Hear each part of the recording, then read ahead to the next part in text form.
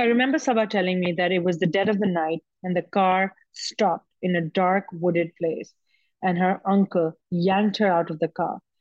Sabah was so scared that she was shaking, and she kept saying, I'm sorry, what have I done? Please forgive me. Please forgive me. And she was yanked out and then shot point blank.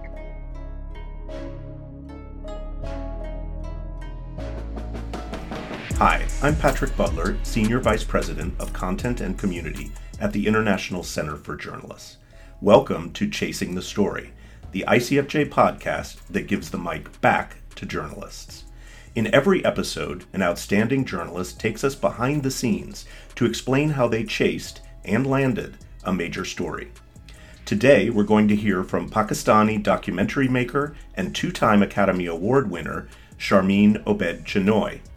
When Sharmeen heard the story of a young Pakistani girl who survived an honor-killing attempt by her father and uncle, she set out to make a documentary. The movie, A Girl in the River, convinced the Pakistani government to review its laws on honor killings, and won Sharmeen an Oscar for Best Short Documentary. Sharmeen has made over 24 multi-award-winning films in over 16 countries around the world. She is known for her movies that highlight gender inequality. Sharmeen was ICFJ's 2017 Knight International Journalism Award winner. This is her story.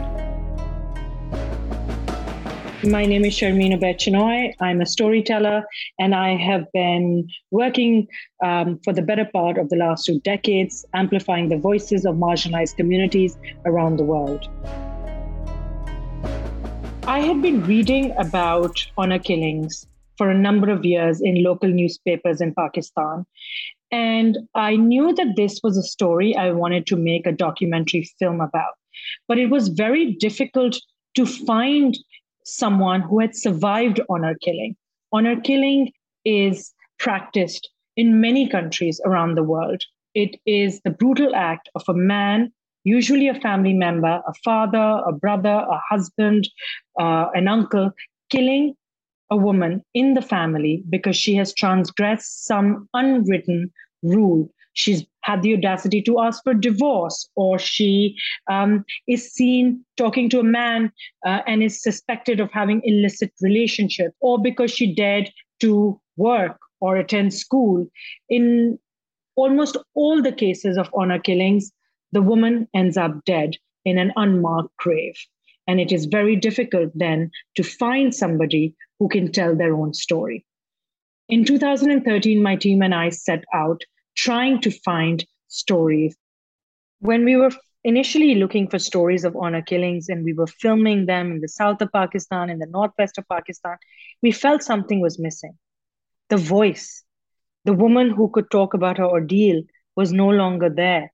So no one could articulate that story. We were getting third and second-hand accounts of other family members, but having that primary voice was so important for you to feel connected to that story, for you to understand the ordeal a woman goes through when she's a victim of honor killing.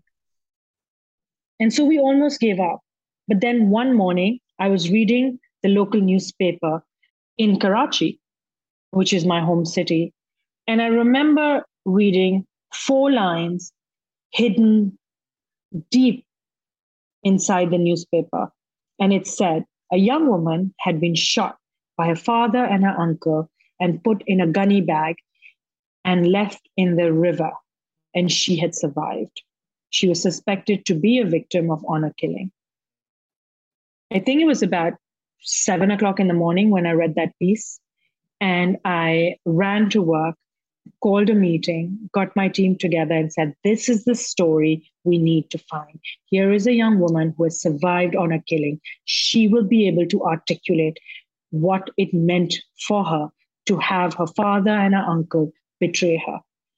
And so we didn't have a lot of information. We just had the village where she had been shot. And we picked up the phone and started making calls in all the local hospitals in the area. And I had just one name, Sabah, to go by. And after making a few calls, we found the hospital where she was. And I remember picking up the phone and asking to speak to the head of the hospital.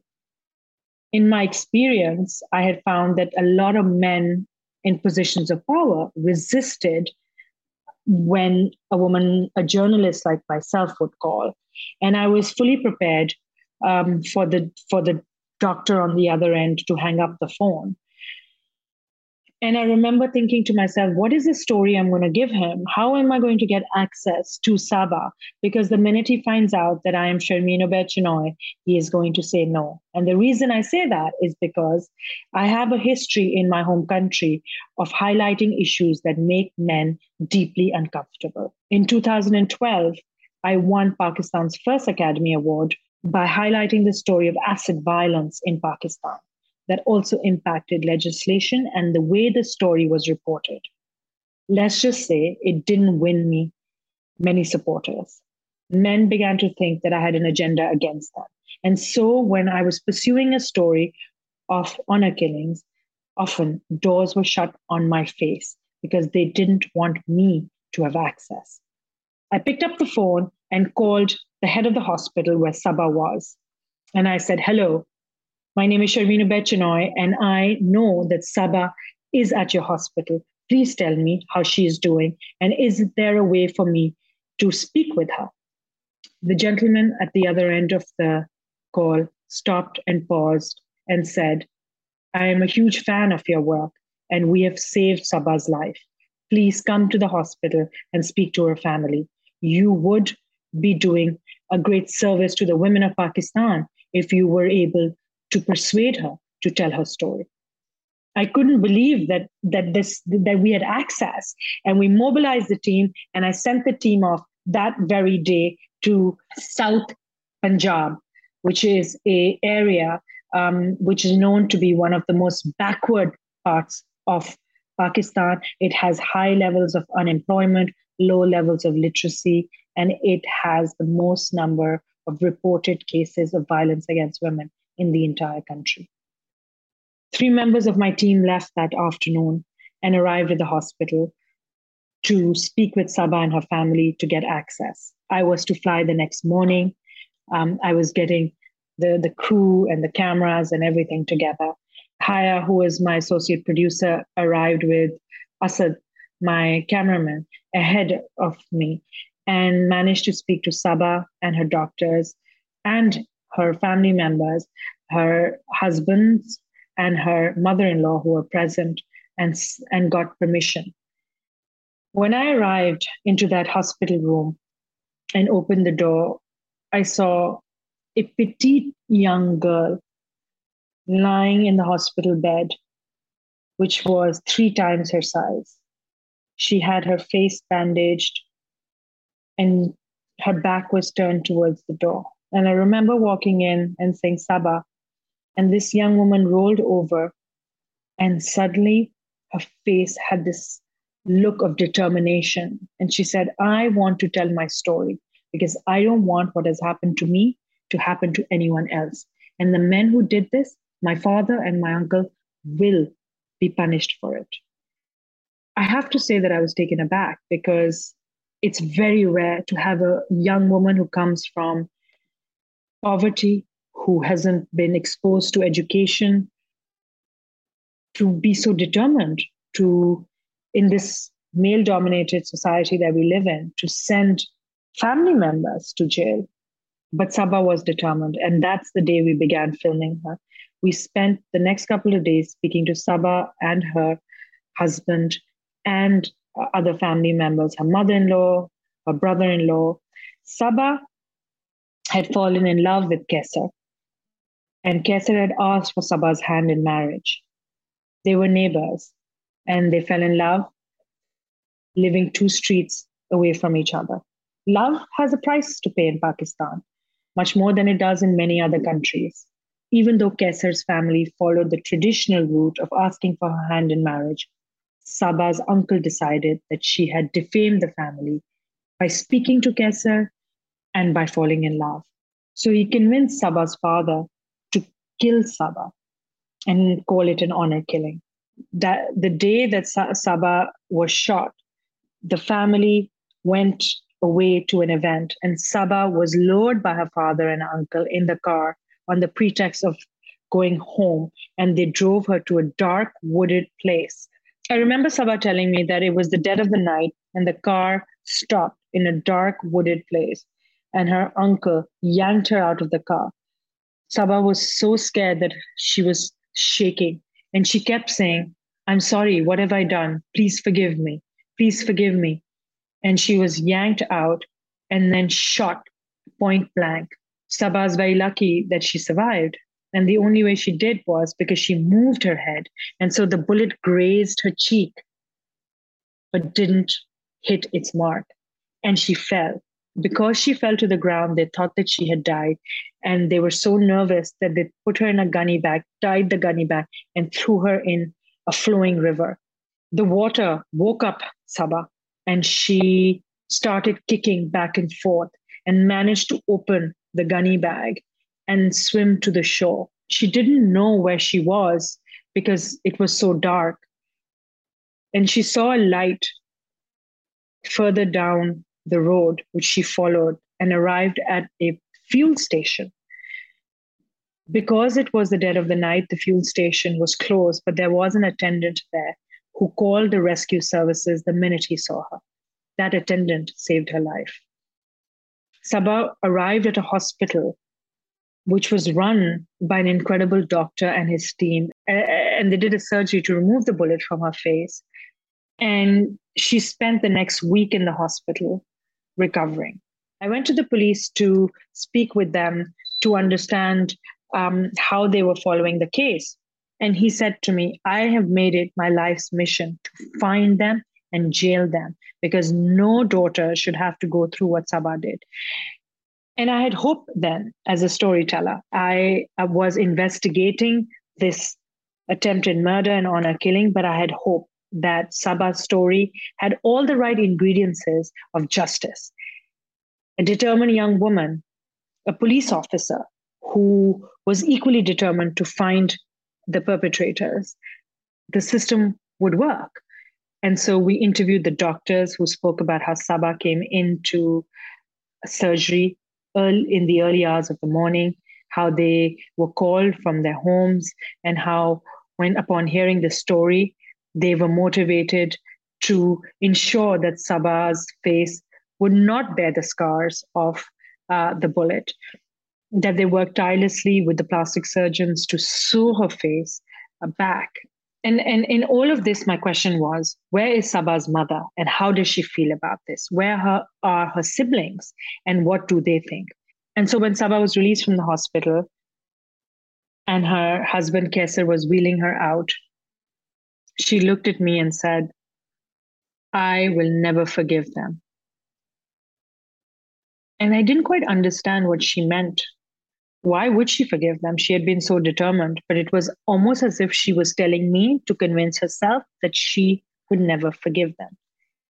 The very next day, her father and her uncle were arrested and sent to jail. We arrived in jail to speak to them. As a storyteller, I think it's always important to understand what the mindset of the perpetrators of violence is. What were they thinking? What makes a father pull the trigger on his own daughter? When we arrived at the jail, the first thing that hit me was the smugness on their face. They almost had a smile and no remorse. And when I began to question them about why they had done so and how could the father kill the daughter, they kept repeating almost like a mantra. She deserved to be killed. She did something that is not allowed. She should have known better.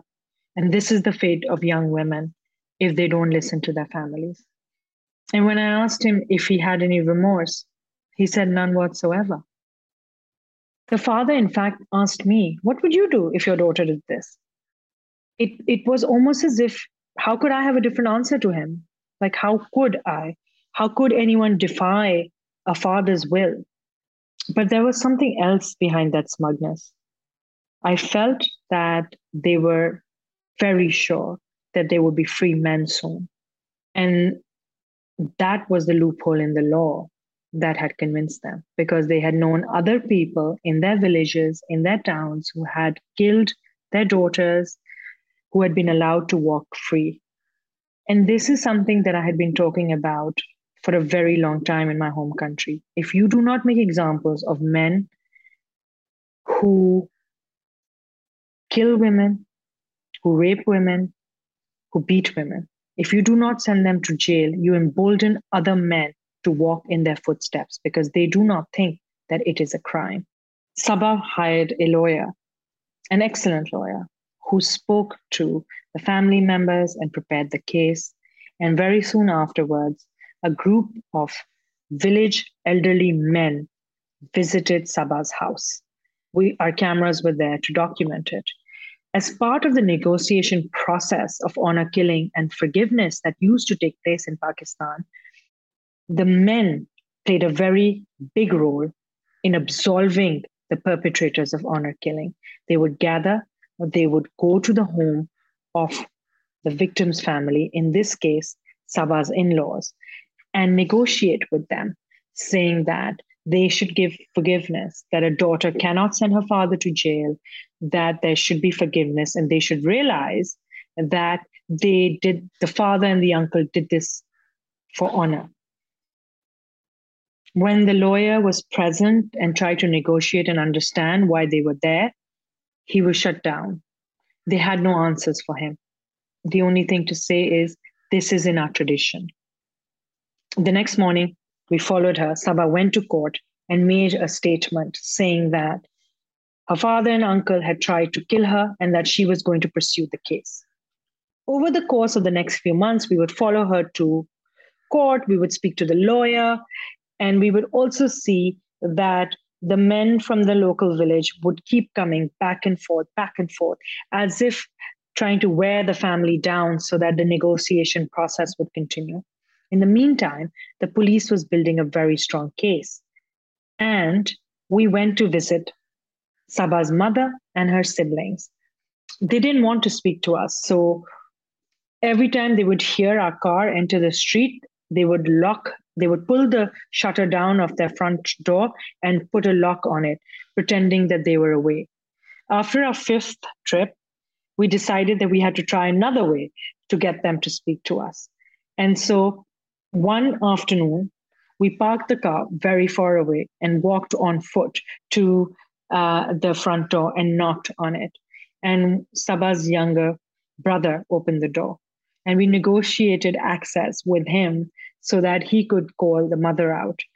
And then once the mother saw us physically, we were able to negotiate with her and talk to her and tell her that it was very important for her side of the story to be told. She was estranged from her daughter. Her husband was in jail, and she was left to pick up the pieces because she had lost both of them. And so I think that my reasoning worked, and she finally relented and allowed us in. So we had arrived at a time when the daughters and the mother were cooking lunch. So they were chopping okra and tomato and onions, sitting in a large veranda on the ground. We settled with the cameras there, and we started speaking with them. It was a very, very warm afternoon, and I was expecting my second baby. I began to feel woozy, and I knew this interview was extremely important, and I knew that I had to sit through it and get it. But the smell of the onion and being outdoors made me very nauseous. So I remember looking at Haya and Asad, and I was white, and they looked at me and said, I think you need to go to the car. And so I literally ran out of the interview into the car, took out a plastic bag and started throwing up, put the air conditioner on for 10 minutes, and walked back into the house, up the stairs in the open veranda, and started the interview. It was a very difficult interview for me to do because I knew that I was pregnant with a baby girl, and here I was interviewing a mother who was justifying the actions of her husband and holding Sabah accountable for the family's destruction. I'll never forget when she said, well, what did she expect? She knows the rules and regulations that we women have to follow. By transgressing those rules and regulations, she called it upon herself. What else could her father do? He was losing face in the community. We left, and in the coming months, I could tell that Sabah was getting tired. Every time we would speak to her, she would say, "How long will this case go on for? How often will I have to go to court?" Because going to court is quite an ordeal. Very few women have the courage to provide testimony in court in Pakistan. Those who do go are heckled and ridiculed. So when Sabah would go to court, she would hide her face. And she didn't want the cameras there. She didn't want to be signaled out. She didn't want to be the special person. She just wanted to blend in the crowd, go into court, give her testimony, and leave. The system in Pakistan is so stacked against women that at every court date, when Sabah would appear, either the judge would not show up or the lawyer for Sabah's father wouldn't show up, and they would give another date. And so these delaying tactics would continue. But of course, it is a way to wear a woman down so that she doesn't go to court. And then finally, the day arrived when when the case was coming to a conclusion, where we felt hope, where Sabah was walking in to give her last piece of testimony. Our cameras followed her right up to the point where cameras allowed in. A police officer wagged his finger at us and told us to take the cameras away, and we had to shut them down. And then we entered the courtroom. And then, of course, the unexpected happened, which is she said, "I forgive my father and my uncle." There was silence in the courtroom, except for those of us who were making the film, because we gasped. We could not believe that after months and months of fighting this case, this determined young woman had been worn down. The system had failed her. I'd always wanted to tell a story of a victim of honor killing who was able to get justice, who was able to send the men to jail, who could become a shining example of bravado. That was a difficult day. In hindsight, I realized that if Sabah had sent her father and uncle to jail, it would have been an anomaly. She would have done something that very few women are able to do. Her forgiveness came as a blessing in disguise because it forced us filmmakers to think about the purpose of making this film. And we knew then that the film was meant to be a vehicle to push legislation in Pakistan, that through Sabah's eyes, through Sabah's story, we would be able to inspire people to see the system up close and personal and realize that the loophole in the law that allows for forgiveness to be closed. But instead of being disappointed with the way that things had turned out, we were reinvigorated. We knew that we had a mission now, that our film was going to be a way for us to push for legislative change. And when the film was done, my very last shoot was with Sabah's father. I was in New York editing the film, 9 months pregnant, and my associate producer, Haya, was in Pakistan. We heard that Sabah's father had been released from prison, and I knew that I needed his interview. So Haya went and filmed that last interview, in which she said, "How do you feel now?" And he said, "I'm a hero in my village. Everywhere I go, I'm celebrated because of what I did. I upheld honor. I taught the young woman a lesson. Now no other girl will dare to fall in love and disobey her family." That was the ending of our film. A few months later, the film was nominated for an Academy Award. And that allowed us to begin the conversation of changing the law in the country. We took A Girl in the River, The Price of Forgiveness, and we showed it across the country in schools and colleges and community centers, mobilizing people to begin to have difficult conversations. Newspaper articles came out about the film. Universities divided, some siding with Sabah, some siding with Sabah's father. Heated discussions began to take place. And the Prime Minister of Pakistan came out publicly and congratulated me for being nominated for an Academy Award and asked if there was something he could do. I jumped at the opportunity and said, "Yes, of course. Why don't you have a screening of the film?" I knew that we had a small window between the nomination and the Academy Awards to really get the country to pay attention. And so we nudged the Prime Minister's office to hold a screening, the first of its kind in Pakistan, at the Prime Minister's Secretariat, where the entire cabinet and members of the legislative chamber gathered to watch the film. And the Prime Minister made a very vocal statement. There is no honor in honor killing. The event was live telecast on national television right across the country, sending the message that honor killing was a serious, heinous crime. And then when we won, and I stood on the podium at the Academy Awards, I held the Prime Minister accountable and said, the Prime Minister has pledged to change the law of honor killings in Pakistan. I knew that if I said it in front of a billion people, that it would become a reality. And it did. A few months later, unfortunately, a diluted version of the law that we had been pushing was passed through. Men could no longer be forgiven for honor killing. A film did that. Sabah's bravery did that. But also our determination to ensure that film would be used as a tool to bring change, and a strategy that allowed us to do that eventually led to the film being the precipitous for legislative change on honor killing in Pakistan. Sharmeen, thank you so much for walking us through such a fascinating reporting process. Listeners, thank you for being with us. We will be back in 2 weeks with another great story. If you liked this episode, please follow us on social media at ICFJ and subscribe to our newsletter at icfj.org.